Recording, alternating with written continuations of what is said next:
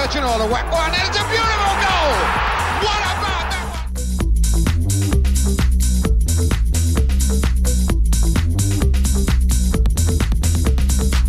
Stevie Clarence has given Leicester a place in the Premiership. Amazing. Leicester City.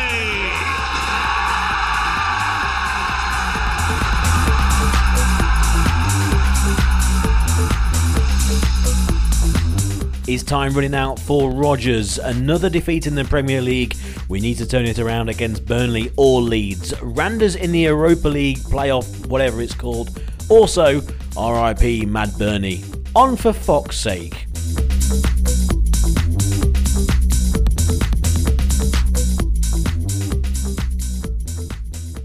Hello and welcome to For Fox's Sake. My name is Pete Selby in a very echoey room again, so just apologies there.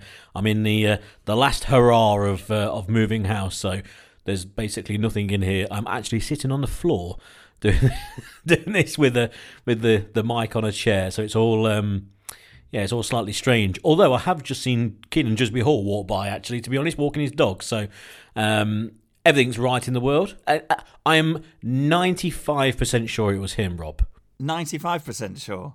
So you reckon that there's possibly a doppelganger knocking around in the same corner of Leicestershire? Yeah. I mean, I did question it because he might well be on the way to Denmark, but they might be flying tomorrow. They might be flying later today. Who knows? But yeah, that just crossed my mind, but it definitely was him. But he was out walking his dog, which actually tried to run into the road. Very small dog. I don't know what kind of type, but there you go. And well, he's the man of the moment, isn't he? Because he's one of the only people who are actually pulling up any kind of trees at the moment for Leicester, away from the obvious massive Europa Conference League Championship title that we're going for. But anyway, Rob, we've got plenty to discuss. We've got the form from the last few games in the Premier League to discuss. We've got the game against Randers. Really, to be honest, that kind of takes care of itself, doesn't it? Because it was such an easy win, vital win, I suppose. And then the second leg should be relatively straightforward. But it's more really about how the club is looking as a whole, and also going forward in the Premier League, and the question marks still surrounding the side. The game against Wolves, let's just put it out there out front, they were the better side. Leicester were the better side. You've got a Wolves team who are going for fourth place, fully fit, everyone ready to go, against the Leicester side, still missing obviously key important players. Just didn't fall for them, I thought, in the first half. Got the equaliser, and then I thought second half we were going to push on and hopefully get the 3 points. But of course, killer punch towards the end, maybe decisions not going our way, and it's just disappointing. It's improved, but it still defeats. And the Leicester fan base seems to be, I think, pretty much down the middle, because you've got people now going, well, you can't keep on losing. You know, there needs to be changes at the top. But then you've got the others who are saying, well, you can see the improvement. They should have beaten West Ham. They should have probably got something from Wolves. They should obviously have beaten Spurs. So the performances are there, yet the defeats are there as well. But we're going to stick with the manager. We know what we said last time, but obviously in football things can change from game to game. Incredibly disappointing and frustrating to draw the game against West Ham, unbelievably so. I mean, the circumstances were farcical. You know, you could easily see what was going to happen, but then when it did, you're looking for who to blame, etc. Schmeichel for me. Was the decision to bring Vestergaard on negative and aided the goal? I don't think it would have aided the goal for me, but I think certainly was negative, and that aspect of Rodgers' management probably has to change. But it's just the way things are going at the moment. We'll come on to the manager, but what are your feelings overall, Rob, after the game against Wolves? Your feelings change, don't they? In a very short-term manner. Football's a very short-term game, and it, you know, your emotions can change several times within a game, let alone game by game. I think what you've got with Leicester fans at the moment is a core group of Rodgers out. You've got a core group of Rodgers in, and I don't think either of those particularly are too hung up on games one by one on a sort of game by game or result by result basis. And then the people that kind of are sitting in the middle, like you just said there, and kind of swinging a little bit one way and a little bit the other, I think at the moment, based on, let's say, the last 2 games, really, Randers and Wolves, obviously there's a win and a defeat there. But I think from what I've seen, and people that I've spoken to, social media that I've looked at, there seems to be more Rodgers in at the moment and more positivity, because obviously the 4-1 win against Randers, they're not very good. Let's be perfectly honest. And it was a cruise control, really, for large parts of it.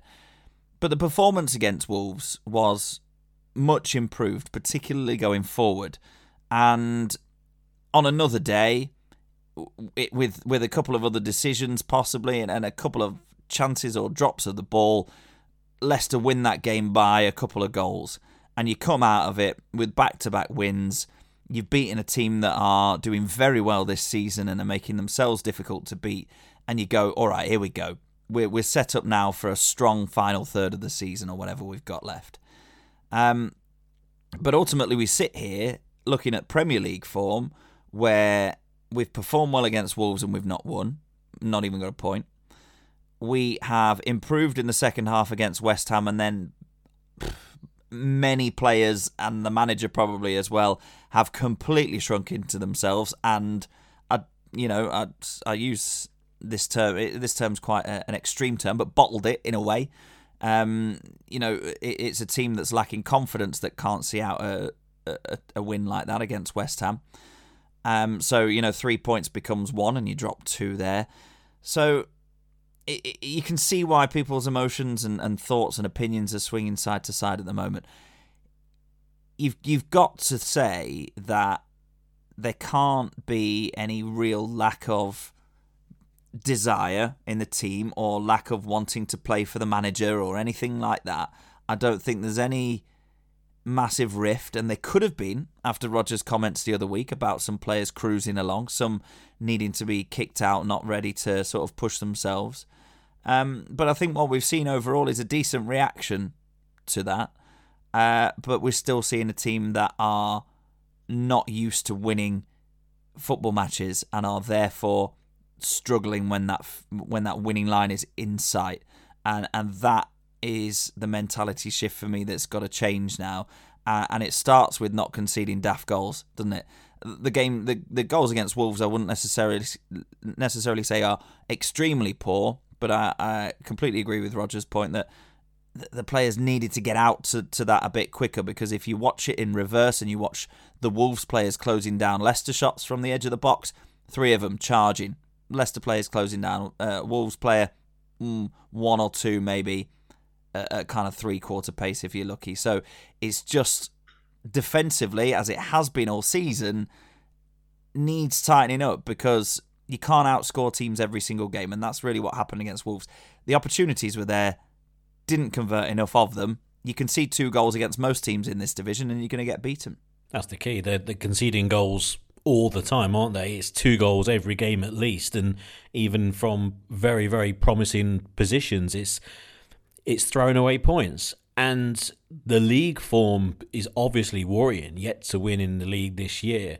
But then you start to look at the league itself, and something we've not done for an awful long time is then look behind us and see where the opposition is, and see all of a sudden a weekend where Burnley win, a weekend where teams further down like Newcastle have been picking up points, and you start to then worry. And then even if you're in an ardent, say, Rodgers in, you then look at the situation and go, well, if it carries on, something will change. Now, I looked at the game against Wolves and I was very disappointed still that Kelechi Iheanacho is not starting. I think him and Daka need to be playing together, completely against Rodgers' first choice formation with the 3 players behind the forward still, or maybe more of a 4-3-3, so the three up top.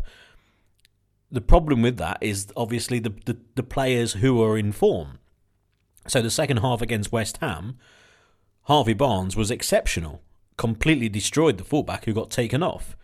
So you're then going, well, there's your reason why you're playing him. And then against Wolves, you say Ademola Lookman was really good in that position, got the goal, played well, very feisty, combative, and could have been sent off, etc. But I quite like that in a way. I mean, if he got sent off, it wouldn't have been obviously any good for the side, but I like the fight he's shown, and I thought it was a very good performance. So those positions, which I'm eliminating having two up top, have been very fruitful for Leicester in those two games, but they've still not won. You look at last season, and you just have to look back at the final 14, 13 games and the record Iheanacho had. And it seems very strange from the outside world, away from Leicester and away from the Leicester fan base, from other supporters who are going, oh, why isn't he playing? Has he been injured? And you're like, well, no, it's just he doesn't quite fit the system. And they're like, well, yeah, but the system's not working. And I know what you're saying. I think it's reached the tipping point. I think it reached the tipping point a while ago where I'd like to see them try that. I'm certainly not one of those supporters who are saying that Daka will never be that lone forward type player. I think that's crazy to write off a player in that position already. Of course, he needs to work on his game, but I think alongside someone that will just help, and he might never turn into a lone striker. Who knows? He might always be best in a two, but he needs help. We know that Kelechi Iheanacho can't play on his own up front. The disaster against Forest was probably the last time we'll see that. Not saying that was his fault, but it's just plainly clear that he is alongside another striker. Maybe when Vardy comes back, who knows what kind of Jamie Vardy will come back. We all pray it's going to be the Vardy of old, but who knows? Maybe it's a Vardy that when Rodgers came in, he brought in the new Vardy era of not chasing players down to the touchline, to the byline. He stopped him. He said, look, no, you've got to be in the central area. Don't wear yourself out like that and stay in that central area. Be more, well, when we win the ball back, be ready rather than being that person who closes everyone down. Realise your age. Maybe that area of the field becomes narrower now he's coming back from this, severe injury. Maybe he turns into a striker who needs someone. Maybe he needs an Iheanacho alongside him now. If that's the case, then surely the formation will change no matter who loses out, whether it's a Lookman or whether it's a Barnes. Doesn't matter how good form they're in. Both players have been very good on small occasions this season. I think Barnes has had ultimately a very disappointing season, really. Lookman, I was very, very positive when they signed him. I would be still quite wavering on whether you'd sign him permanently. There's certainly a footballer there, a really good player. But the best performances we've seen him play is on the left side instead of the right. So again, you've got a player who can play on the right side of an attack, but it's not his ideal position. Are we trying to put another square peg in a round hole like we had with Ayoze Perez? It's Under just wasn't good enough. So ultimately, it's very frustrating. That's part of the team. The rest of the side, okay, the defence will pick itself. Great to see Ricardo back. Great to see him back playing very well and being very attacking. And it's such a shame that James Justin got injured. Granted, it's only going to be a few weeks, fingers crossed, touch wood, but it's so disappointing because if you're playing two up top, you need the width to come from somewhere. If you've got Justin and Ricardo both fully fit flying forward, there's your width. There's your width. You can then play two up top and then the rest of the side can fall in behind. The width will come from the fullbacks. Whether that means then Harvey Barnes is on the bench, has to come on and be more central, or he can come on late and we can change the formation. I think it's a no-brainer now. I think it's a complete no-brainer. You've got Lookman, who's been brilliant from the bench. You've got Barnes, who can come on from the bench and be brilliant. But for now, you've got to start the two up top. You've got to. Because as much as, and you got it bang on right, we're conceding 2 goals every game. It's pretty much par for the course. And Probably so. When you look at the centre halves, with the greatest respect to the centre halves, you put those two in the centre half position for a Premier League side, you're going to concede goals. It's just not working. So you've got to look at the other end of the field and go, well, we're going to have to start scoring. And yet we've got a guy on the bench who's not really had a look in, who scored 15 in 15 or something stupid like that at the end of last season. It's got to me now. That bit has got to me. That being said, we'll just reference the manager. And of course, game by game, things can change. Now, last episode, we were all obviously very Rodgers in. I'm still obviously a Rodgers in. I presume you are as well, Rob. Yes, Rodgers in for me, yeah. But I was talking to my mate Dan earlier, and he says, what happens if we lose to Burnley? And what happens if we lose to Leeds? And I said, well, if we lose to Burnley and then we play Leeds at home and we lose to Leeds, he'll be gone. I think he'll be sacked. Because then you would be looking further down the league, because you've got those two teams below us, obviously then would have had the 3 points against Leicester. These are two massive games for Brendan Rodgers and for the football club, but for him. Randers, hopefully, this week will just be a nice walkover, and we score a few goals, maybe rest a few key players, and you go safely through. But the next two Premier League games, in my opinion, if Leicester lose both, or potentially draw away at Burnley and lose at home against Leeds, I can see a change being made. Well, he's had the dreaded vote of confidence, hasn't he? Which means that within a couple of weeks, if the results don't match the expectation, then he's got to be gone. And I mean, as we've said, we're both Brendan Rodgers in at the moment, and we can see a summer rebuild under the man that knows the squad the best, the man that's been at the club for a good few years now. But ultimately, if the owners think that there's any danger of Leicester continuing to slide down the table, and as you say, there are some teams down there that have changed their manager and are picking up results. Looking at Newcastle, Burnley have been galvanised by their new striker.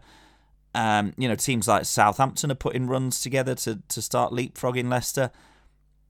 We're not that far away from the bottom three. Do I genuinely believe we're in danger? No, I don't think so. But ultimately, I don't own a football club. I don't have millions and millions of pounds resting on Leicester staying in the Premier League. And millions and millions of pounds basically per position in the Premier League, such as the prize money there. So they may well be forced into making a decision if Leicester don't get results against Burnley and Leeds. And really, we say we're conceding lots of goals. You're looking at Burnley, shouldn't really, I mean, apart from the Brighton game where they put a hatful past them, shouldn't really be looking at being caused too many problems by Burnley from open play, but oh my goodness me, who closes their eyes every time Leicester concede a set piece? Everybody at the moment. Leeds, you know what you're going to get from them. Plenty of intensity, end-to-end stuff. And if you don't out-battle them, you can get turned over. So, yes, they're both matches against teams in the bottom quarter of the Premier League, but they're by no means walkovers. And they are really, really important games, because I think if you win those two, then you can start thinking about looking up again. I think I've taken any kind of end-of-season target away, really, from in terms of a Premier League finishing position, because I really can't tell you whether Leicester are going to win, lose or draw the next game, and I can't see where a particular run of form's coming from to get us into a position that actually means anything. But what I would expect from this team is the ability to finish in the top half and not be looking over their shoulder come the final few weeks of the season. And wins against Leeds and Burnley would go some way to putting that further towards the back of the mind. I just want to pick up a little bit on the front too, Pete, because it feels like we're banging our heads against a brick wall. We've been saying it for a long time on the podcast. Not every episode, obviously, because it doesn't necessarily come up every time. There's a reason that we do the jobs that we do, and Brendan Rodgers is a football manager, clearly. But we are not alone in our opinion that both of the strikers that you've got fit at the minute, Patson Daka and Kelechi Iheanacho, both of them work better in a 2. Yet, both of them are being played in a 1. And we've never really seen them together. Iheanacho's excellent at linking up plays, become much, much better at that. And he's still proven that he can finish given the opportunity, looking at his goal-scoring record, like you said. Patson Daka's first season in the Premier League. He is finding out very quickly that Premier League centre-halves don't take any crap whatsoever. And particularly against West Ham, even though they replaced Zuma with Diop just before kick-off, and obviously Diop's not as good as Kurt Zuma, full stop, still Dawson and Diop absolutely had a cruise control of an afternoon because Daka couldn't get any change out of them. They're proper head it and kick it centre-backs. Diop's fairly quick as well, so Daka couldn't even really use any pace. And it didn't look like he wanted to get on the shoulder. And, you know, you could look at this in some respects similar to a big story at the moment in terms of Romelu Lukaku, who had, 7 touches at the weekend.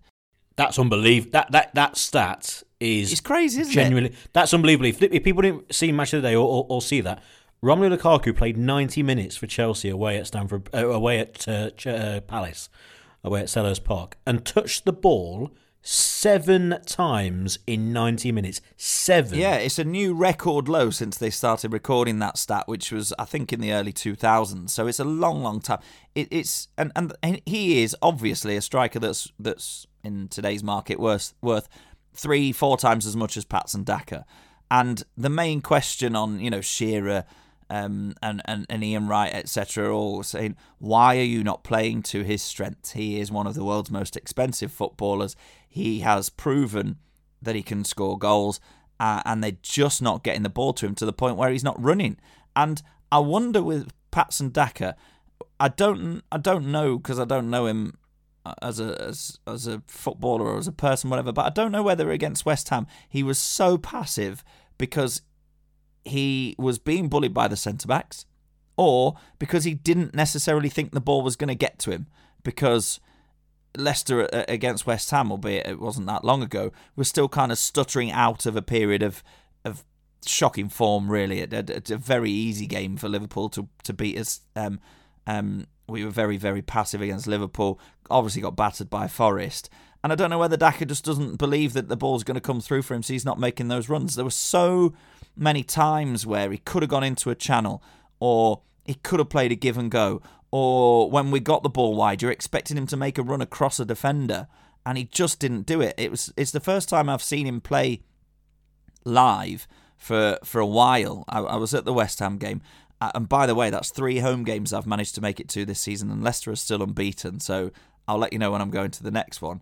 But, you know, when you're there watching it, you know, I was watching him for periods of time when the ball wasn't necessarily anywhere near him. It's the kind of stuff you don't get to see on TV that much.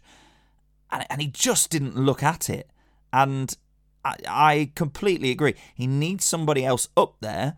You get 2 strikers occupying 2 centre-backs, you are going to get far more opportunities. You're going to get a little bit more time on the ball.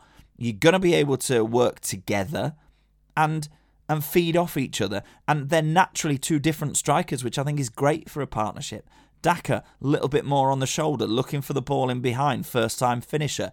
Iheanacho, much better than Daka with his back to goal. Stronger, more able to link up the play. Maybe a slightly later movement into the box, so if the cross comes back from the byline, say, and Daka's tried to go beyond the defender for the ball across, Iheanacho's there waiting. These are the kind of moments that win you football matches, and I know Rodgers doesn't like playing with a 2, but surely he can see that those 2 players will be 100% more effective with each other. Absolutely. And again, just to go back to what I mentioned, the ability then to change it to a 3 because of the players you can bring on or maybe move around. At no point was Iheanacho brought on to then playing a 2. So we're saying go for the 2 up front from the outset, and then you can bring on players to make it a 3 as we usually will play. Well, surely you would have changed it around before this and gone to a 2 during the game.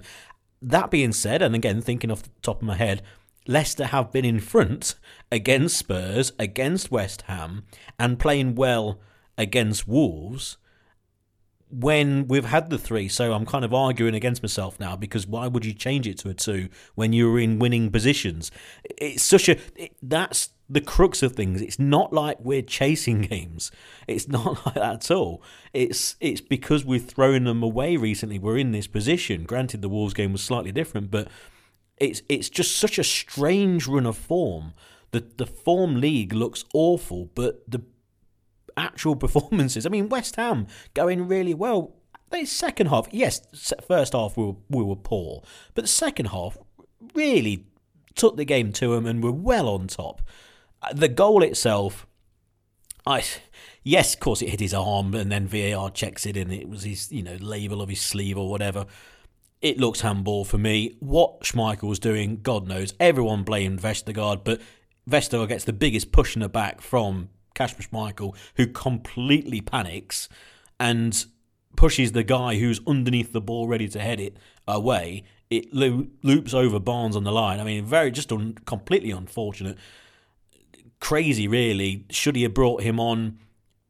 Fully enough, I was watching the Leeds-Manchester United game, and Man U were 3-2 up, and they brought on Varane with about 5 minutes to go. And I looked, I went, I wonder what the Leicester fans' reaction would be to that sort of sub, because it was very similar. I think it was, first of all, I got no problem with the sub, purely because Dawson was moved up front in a very Matt Elliott way. You're up top now. It's not going forward for corners or free kicks. It's you are playing as a centre forward for the remaining 5 minutes. We've got a guy on the bench who's 6'7", and we're going to bring him on to stand with their main guy up top, their new tall centre forward. I've not got a problem with that. I think it was maybe a little too late. I think you get to a point in the game where you go, hang on, we're in injury time now. Unless you're doing it to waste time, then don't bother. In the 87th minute, 88th minute, yeah, but I don't know. For me, it was just a bit too late. You know what I mean? It was just kind of too late. And also, you're taking off Youri Tielemans, who he could have been dead on his feet, but you'd still want that player there. I'd rather them take off a centre forward and just push someone further forward, one of the midfielders, or even just don't bother with the centre forward. But yeah, it obviously then doesn't work. It's the way things are going. And again, that's not going to be an excuse for the manager staying, because if it turns out that they go to Burnley and they lose to a completely dodgy penalty and then they lose to Leeds through whatever fluky goal and he gets sacked, that's just football. That's the way it is. And I'm pretty sure someone like Rodgers would turn around and go, look, the results weren't good enough, very disappointed, but I know that's football.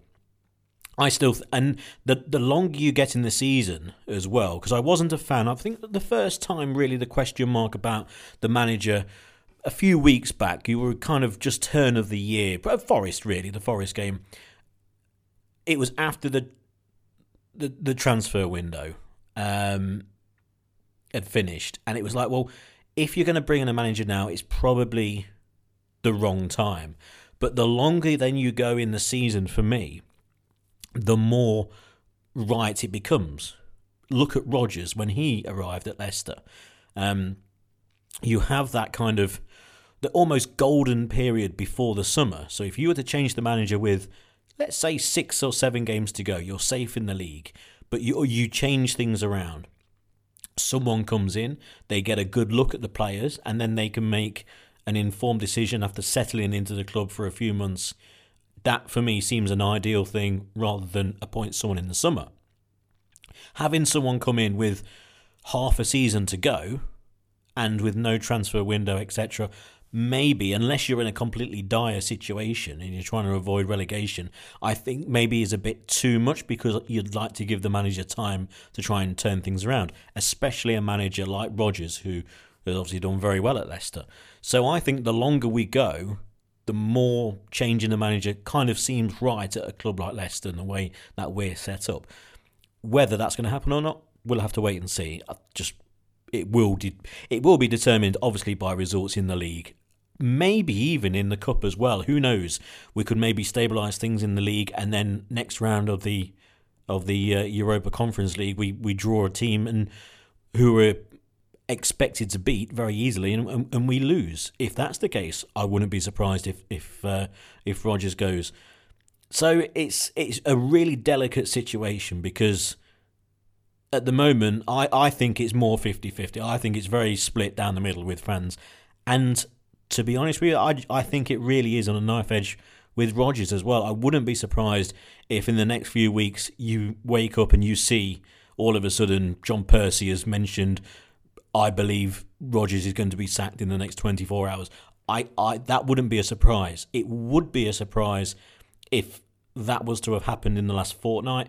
But as time goes on, I'm slowly coming around to the fact that if it happens, it just wouldn't be a shock. And the more you come around to that, you kind of go, I can see it. I can see it happening. But there you go. I don't want it to happen, but that's the way it is.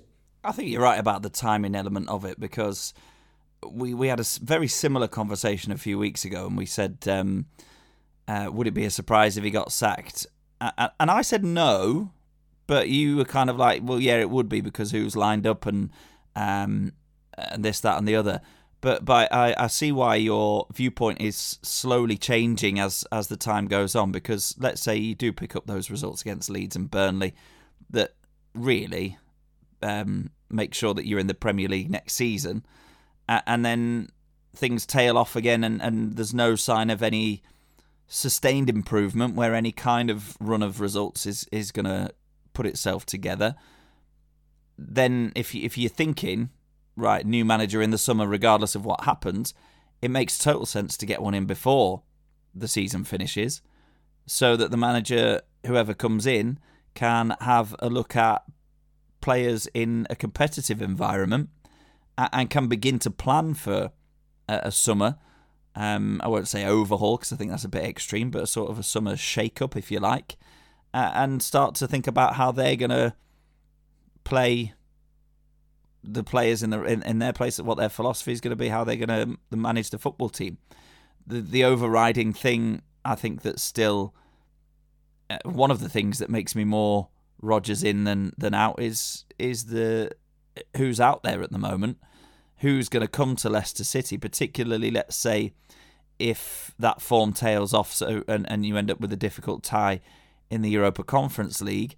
You're out of that, you're lolloping around in about 12th place in the Premier League, where what's particularly enticing for a top class manager about Leicester City, especially when you look then at your aging captain. You'd look at a want-away star player, at least one, with Tielemans. You'd have others looking around at exploring potential avenues to leave the club. If not necessarily, they might not have their heart set on it. But, there's been talk this week about Ndidi possibly being on a few people's radars. He is now getting into his mid-20s. He's no longer I think he's gone. Yeah, he's no longer a developing central midfielder. He's no longer Leicester's a great place for him to be to learn his craft. The guy's in or very rapidly approaching the peak years of his career. If he thinks he's got higher levels in him, and other teams do too, he's going to go as well. So if you're a potential manager looking at that, you're thinking, what is particularly attractive about Leicester? And then I think that's why the powers that be at Leicester will not take this decision lightly. Not that they ever would in terms of the management, but if you do hit a poor run of form, you do sack your manager, and then you do lose 2, maybe 3 of your best players in the summer, then all of a sudden, Leicester, the expectation or the anticipation that we have, and we have been lucky enough to have for the last few seasons of Leicester knocking on the door of the top 4, really going for a Europa League place and almost kind of expecting one, all of a sudden that goes, because you've got to get your recruitment spot on to replace the likes of Tielemans and Ndidi. Maddison might be one that thinks about it. You're going to need a new goalkeeper within the next 2 to 3 years maximum, I'd say. Definitely need a new centre-half. and then you've got a new manager in trying to get some new ideas across at the same time, after a season where you've flailed in Europe and you've finished mid-table in the Premier League, it's not the most enticing place to be. Yes, you could say, oh, look at the infrastructure, look at the training ground, look at the fact that the club is financially stable, the fan base is there, the expansion of the ground, whatever. But from a purely footballing point of view, if I'm a top-class manager, I wouldn't look at Leicester at that point and think it was a good place to be. So if you've got Brendan Rodgers in, who is fully committed to the project, the longer-term vision, then for me, you back him. And you back him to tidy things up in the summer, bring in the right calibre of player, bring in the right mentality into the squad, shift things about a bit, kind of not forget about this season, learn lessons from this season, and start afresh next year. That's really where I am with it at the moment. But there is still that bit in the back of my mind, like yours, where would I be surprised if he gets sacked in the next 3 to 4 weeks? No, because that's football, and cliche as it is, it's a results business, and the results are just not quite there for Leicester. Absolutely, I'm exactly in the same boat. You've gone through the team there and what needs to change and what needs to be brought in. He knows that. He knows, and if players go, if indeed he's sold for 50, 60 million pounds, for example, he goes to Man U, Tielemans is off. I've got half an idea that Schmeichel will go as well. Could maybe look what we've said basically every single season for the last 3 or 4 years. Do you think Schmeichel might go this summer because he's got a few years left at a big contract at some big club in Europe? Maybe this could be the season if someone comes in. Maybe comes in again. Maybe it's that one club. Is it Roma a while ago came in for him? Maybe I'd imagine Schmeichel has turned down offers left, right, and centre every single summer. Maybe this time he goes, do you know what? With a bit of a refresh going on, it might be the best time to go and play the final few years of your career somewhere else. If so, there you go.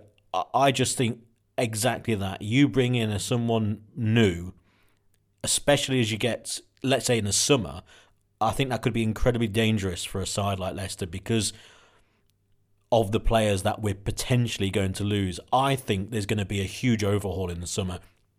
That the word overhaul has been bandied around and people have gone, no, I think it's just going to be a refresh. And I don't think so. I think it will be an overhaul. I think there'll be a lot of players leaving. I think there's going to be, if you can name now, and I know every summer or every lead up to the summer, you look at the squad and go, so-and-so can go, they can go. But you look at the Leicester squad and you look at the contract length and the amount of players who will be into their last year next season. There's loads. And then also, there's loads of them who have dropped out of the first team or are just no longer surplus to requirements, really. You look at someone like a Perez, for example, another player who could play up front along with, say, Daka. Those two could easily play as a 9 and a 10 up top. Anyway, he's surely got to be gone. And again, we could go through the side. So I just think there's going to be a huge refresh. And I'd rather it be someone like Rodgers to do that because he knows the squad. He knows what he wants, what we need. And a person coming in with fresh eyes can always do that. But, and also at Leicester as well, the way that the club sets up, the fact that most of the players will be brought in by the club rather than the manager. But I just think it would be at this point better if it was Rodgers. But anyway, other people might have different ideas. You know, maybe it's actually a good time to change the manager, who can bring in players to completely freshen the side up, etc. I, for one, think that they will get a lot of money in, but I think all that money will be spent. The figures, the accounts, which we won't go into extreme detail, but did you see the accounts were released for Leicester? Now, if you do want to go into some depth, if you go to Twitter and go to Swiss Ramble, so literally Swiss Ramble on Twitter, who's gone through all the accounts for the Premier League clubs and clubs in Europe as well when they appear in some detail, you'll find literally the first post will be about Leicester, and it's a thread about all of the accounts for the 2020-2021 season. Have you seen these, Rob? I haven't seen them, so I'm looking forward to your summary. I knew they'd been released, but to be honest with you, I'm not quite as sad as you, so I hadn't read it. So please, enlighten me. Yeah, it's a nice kind of outlook on the club, really, rather than anything majorly detailed and kind of going, well, everything's rosy because the figures are good, or everything's terrible because the figures are bad. Overall, to be fair, not bad. They recorded a loss. The loss is less than before, so 67 million down to 33 million, which is the 8th best in the Premier League. Now, overall, they calculated that they lost 36 million through COVID. So, in theory, without COVID, we should really have made a profit / broke even. So it shows you quite really well how well run the club is being at the moment. Revenue is up quite a lot. The wages are up. There was a 96% reduction in match day activity, obviously, because there was just one game when there was 8,000 people there.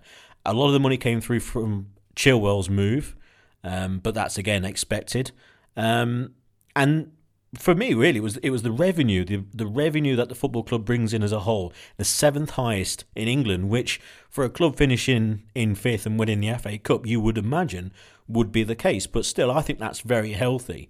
And overall, that puts us 22nd in Europe and ahead of the likes of Ajax and AC Milan and Benfica. So it shows you how much money is swirling around at the club. So 7th in England, 22nd in Europe. When it comes to these figures, you always look at what will happen this year.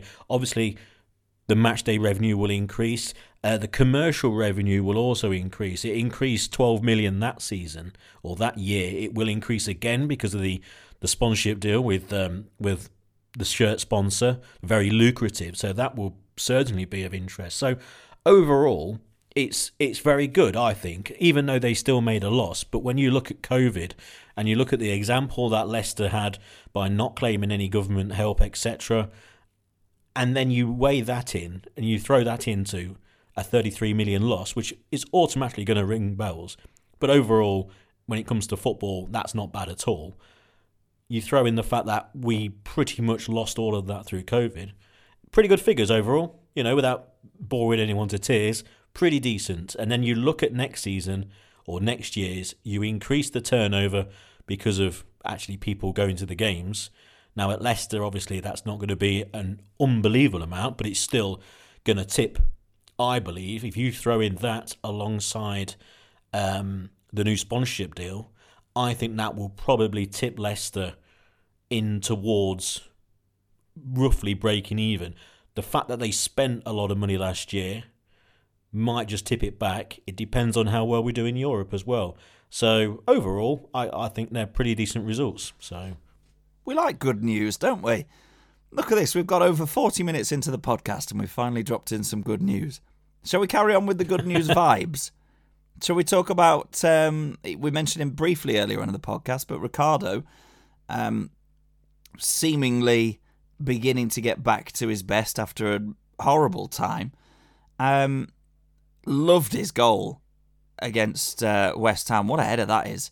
Real desire. Really, that's a man that's not playing within himself, not worried about his body giving up on him, because the physicality he had to show to get on the end of that was incredible.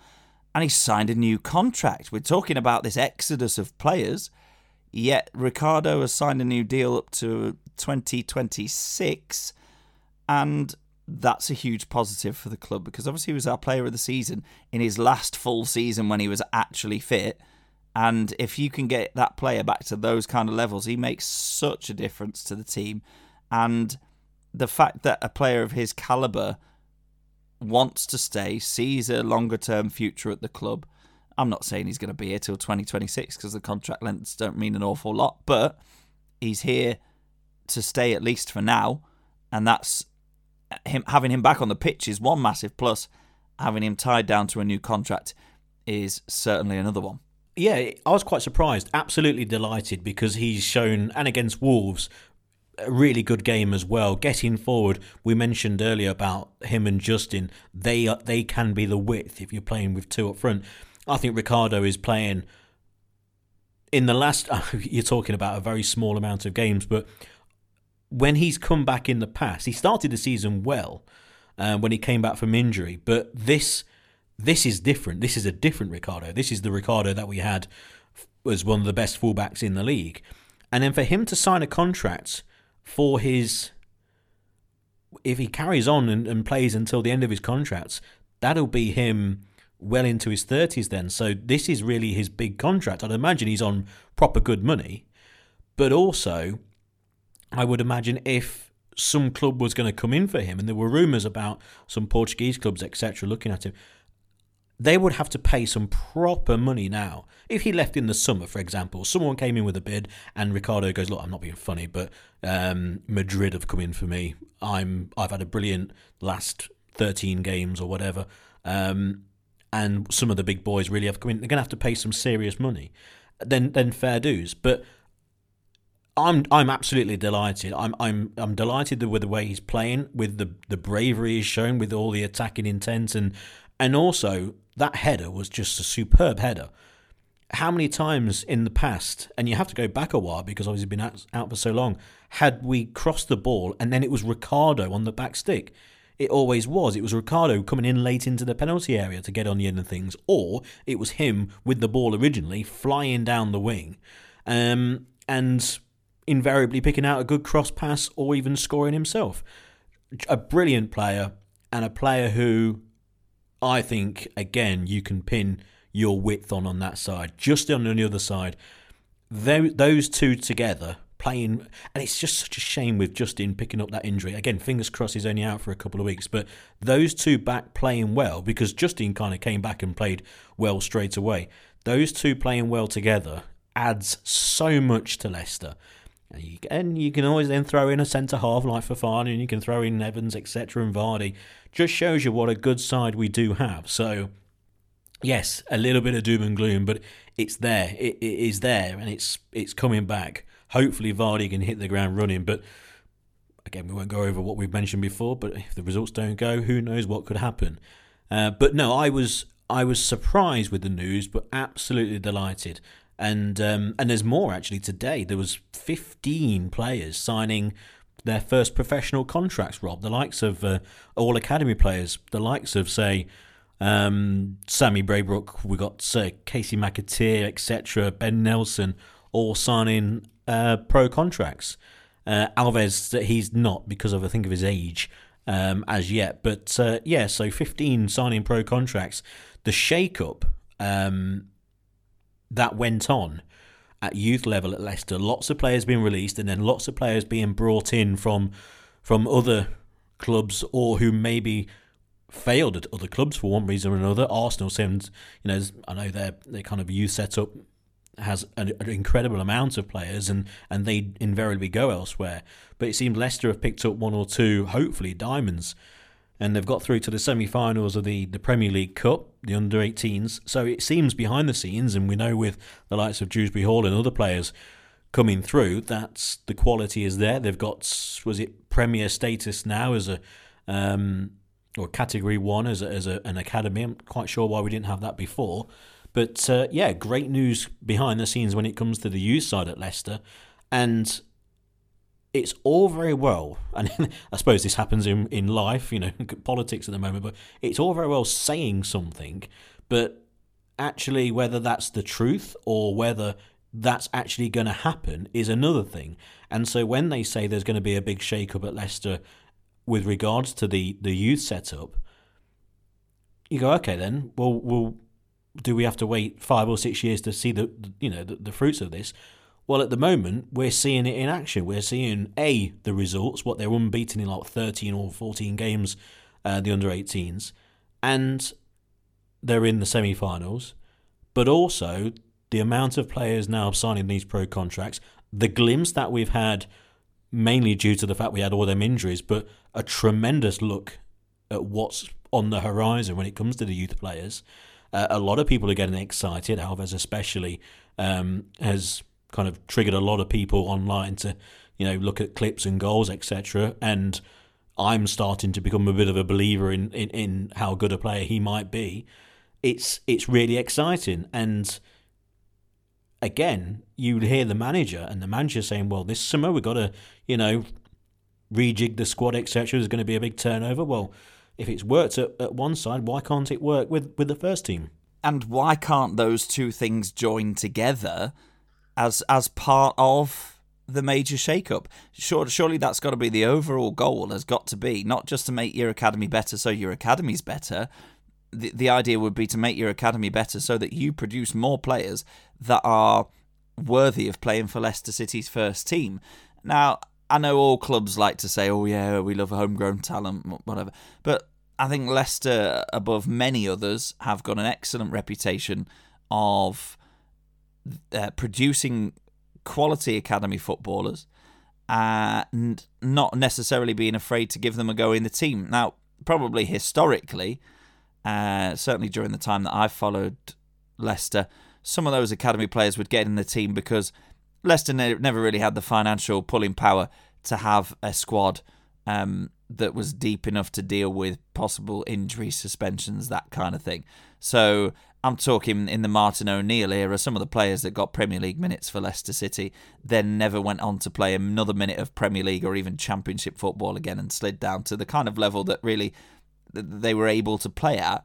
But you're looking at now, in terms of dead cert starters for Leicester, yes, Barnes has been in and out, but largely, if you were to name your strongest 11 for Leicester, he'd be in most people's. You've got the undroppable Kiernan Dewsbury Hall at the moment, come through the academy. You've got Luke Thomas, who, yes, we've had serious fullback injuries, and that's massively increased the amount of minutes that he's got in the first team. But I still think, even if your fullbacks were completely fit, he'd definitely be in obviously full training with the first team and would be given opportunities to show what he can do. And that's 3 right off the top of your head. Chowdhury's a staple in your matchday squad and has been for a number of years, regardless of the ever-increasing number of substitutes that you can have. And those are all huge positives. And what they do, alongside Brendan Rodgers being renowned for trusting youth players, and alongside a completely brand spanking new training facility, those players that are either released from other professional clubs or get to a point at that club where they think, I'm not going to get my opportunity here, this isn't the club for me, are looking around going, hang on, if Leicester are sniffing about and interested, then I certainly am, because look at the setup they've got there, and then look at the pathway that they've got to the first team, and it is a no-brainer really for players like Brunt, let's say, who, yes, would he have played in the first team this season without the injuries? No, but he's come at a slightly older age. It's not like he's joined when he's 13, 14 and come through. It's not worked out for whatever reason. He's come to Leicester. He's been in the first team. He's now signed a new contract, and he looks a very useful, versatile prospect. All of the other ones that you've just mentioned there as well. So if that shake-up in the academy leads to, in the next 2 to 3 years, let's say, us knowing more of those names, and what's pleasing as well is that we know a lot of those names already because they're being talked about in such high regard, and because they're featuring for the first team either on the bench or, you know, in cup competitions or whenever they're required. It's positive to not just be looking at the 25 named on the Premier League squad list, but actually the next 5 or 10 that are potentially on their way through. Surely it's got to be a cheaper way of getting in quality players, isn't it? Get them when they're young, get them to the standard that you want, and then put them into the first team rather than going out and splashing a ridiculous amount of money on a player that's never going to produce anything. Did you ever meet Bernie? It depends what your definition of meat is, but yes, I was growled at a number of times and probably growled back. Yes, I did meet Bernie, and I think probably most people listening to the podcast have at some point, in inverted commas, met Bernie. Bless him. Oh dear. Now I know from my former job in a bookmaker's. I've known Bernie for years. He used to come in and essentially every single person in there, apart from me and my mate Matt, huge Leicester fan as well, we loved him, absolutely loved him, because he annoyed everyone in there. And he was only in for 5 minutes, but it was great. And he would come onto the counter, Mr. Selby, like this, Mr. Selby, I don't know how he got my name. I have no idea. But he was so blind. He couldn't see anything. But he could see me the other side of Loughborough Marketplace. And you'd hear this cry, Mr. Selby, like this. How's he going? Can he see me? Miles away. And yet he can't see the end. Anyway, he'd come in and he'll do a dance. And he'll be, whoever we're playing, tell them how rubbish they are and that. He'll argue with it. There was an old man called Doug. He used to argue with him, which was a highlight. And then he'll put a fiver on and disappear with his shopping bags, his plastic shopping bags wrapped so tight around his wrists. I have no idea how his hands didn't fall off. And then obviously at the football, we've all seen him at the ground over the years. The stories, I mean, you're going back, the walking to Filbert Street from Rothley Sowerby, Mount Sorrel area, and then walking to away games, like unbelievable. And I remember the stories from the 90s, from the playoff finals, where he hitchhiked down to Wembley, and various supporters' buses would drop him off at various service stations. Look, we've done our bit for 3 Junctions. Someone else can do. Incredible. I mean, talk about character. I mean, for a football club the size of Leicester, and you just go Bernard, or with the greatest respect, Mad Bernie or something like that. People know who you're talking about. It's ultimately very sad that he's. If you have no idea who we're talking about, then maybe you're again living abroad, etc. Haven't been to City or whatever. He basically wore blue tracksuit, face paint, and I think there'll be a tremendous amount of people who would just go, look, the guy was a loon, I know it's very sad that he's died, etc., but a real character. Apparently, back in the day, again, because he was from, kind of Loughborough and that, so, people who knew him when he was younger, he was a very articulate and intelligent man. And I don't know quite what happened, but there you go. And I always liked it, always got on, kind of got on with him in a way. A lot of people kind of would have their own story. Maybe they were away at. Well, I remember him. He got into trouble at Barnsley once. He was minesweeping, basically picking up people's beers in the pub, and he was essentially going to be taken outside and all sorts. And I remember all sorts of people stepping in and saying, no. Look, we know he's a nuisance, but he's all right. I think a lot of football fans out there, a lot of Leicester fans would have, at some point, if they're maybe of an older kind of, they've been around the block a bit, they at some point may have seen someone, or maybe done it themselves, stepped in and helped him out because of, kind of his antics, etc. But yeah, a real shame. I think his funeral's actually this week. But there we go. Yeah, Bernard the Leicester fan. My word. Oh dear, I've got lots of videos of Bernard from inside the bookies and that, which have been shared around with people who obviously work there at the same time and that. And again, all very nice, not over the top, not it's all but it's quite hard to describe him. I mean, I'm sitting there trying to do this, trying to not sound like I'm taking the mick, but he was just extraordinary. Absolutely extraordinary. To try and describe him to someone who has never met him or seen him before without trying to sound like he's a complete loon, it's difficult, isn't it? You're trying to be respectful, but how do you describe Bernard? But yeah, the one thing I will say to finish on with him is the amount of people on social media, as soon as this was announced, as soon as the news was kind of made public, there was a lot more people than I thought said very nice stuff. Do you know what I mean? Said like, oh, what a great character and all this sort of thing, or will be missed. I remember him. Loads more than I thought. Yeah, and even just me tweeting from our account a picture of Bernard. I never thought it would get that many people kind of liking, etc. It's but there we go. I don't know who takes over his mantle. Rob, what are you doing? Well, I don't think I've got enough blue face paint to last me as long as Bernie managed to wear it. Or maybe he just wore the same coat of face paint and just topped up the bits that had been rubbed off every now and again. he is difficult to describe, isn't he? For anybody that's not seen him or anything, and maybe if you're listening to this, you've got no idea who we're talking about, have a look on the Twitter, because Pete did put that picture on. And really every photo or video that you've ever seen of him does encapsulate his character in one shot, doesn't it?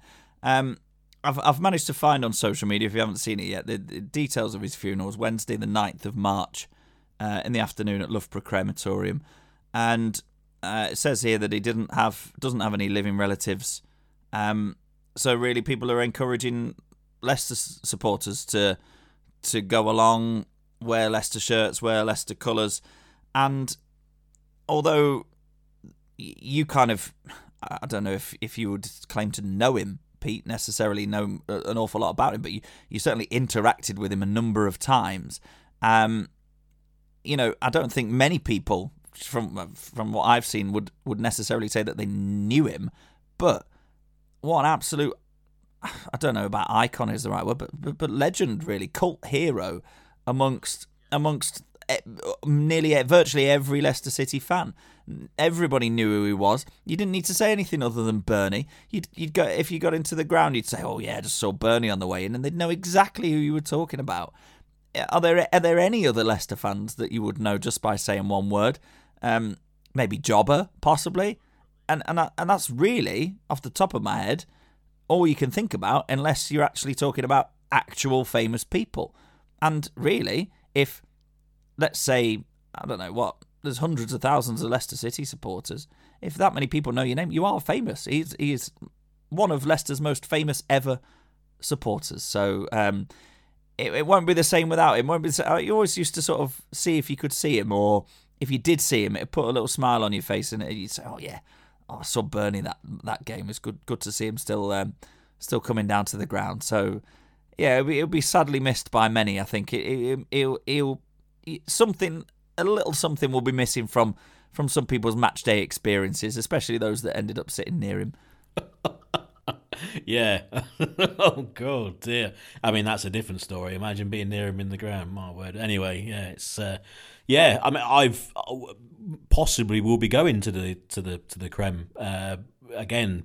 People who I know, who I used to work with, we kind of said, look, should we go really? Because why not? Again, we knew him not just from the football. It was kind of, I know it's in the bookies, but for a lot of people, that would be their social kind of social club. You know what I mean? Their social contact away from football. I'd imagine someone like Bernard, apart from, let's get it right, terrorising other shops that he went into. Anyway, yeah. So I might report back with news of that. The more I think about it, the more I will, actually. But there we go. So we'll finish on the two games coming up. We've gone into the importance of them. We won't mention Randers because I think we'll both say the same thing. It should be just relatively comfortable. But the games in the league, the Burnley game, I can't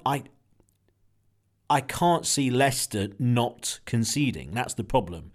But at some point, surely there will be a clean sheet. And I've just got the impression that this could be the game.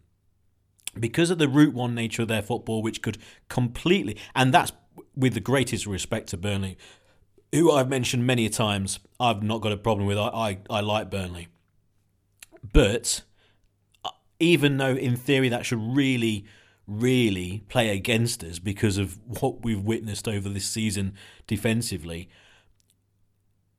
I just got the feeling that it could be the game where Leicester do keep a clean sheet and we do get the win.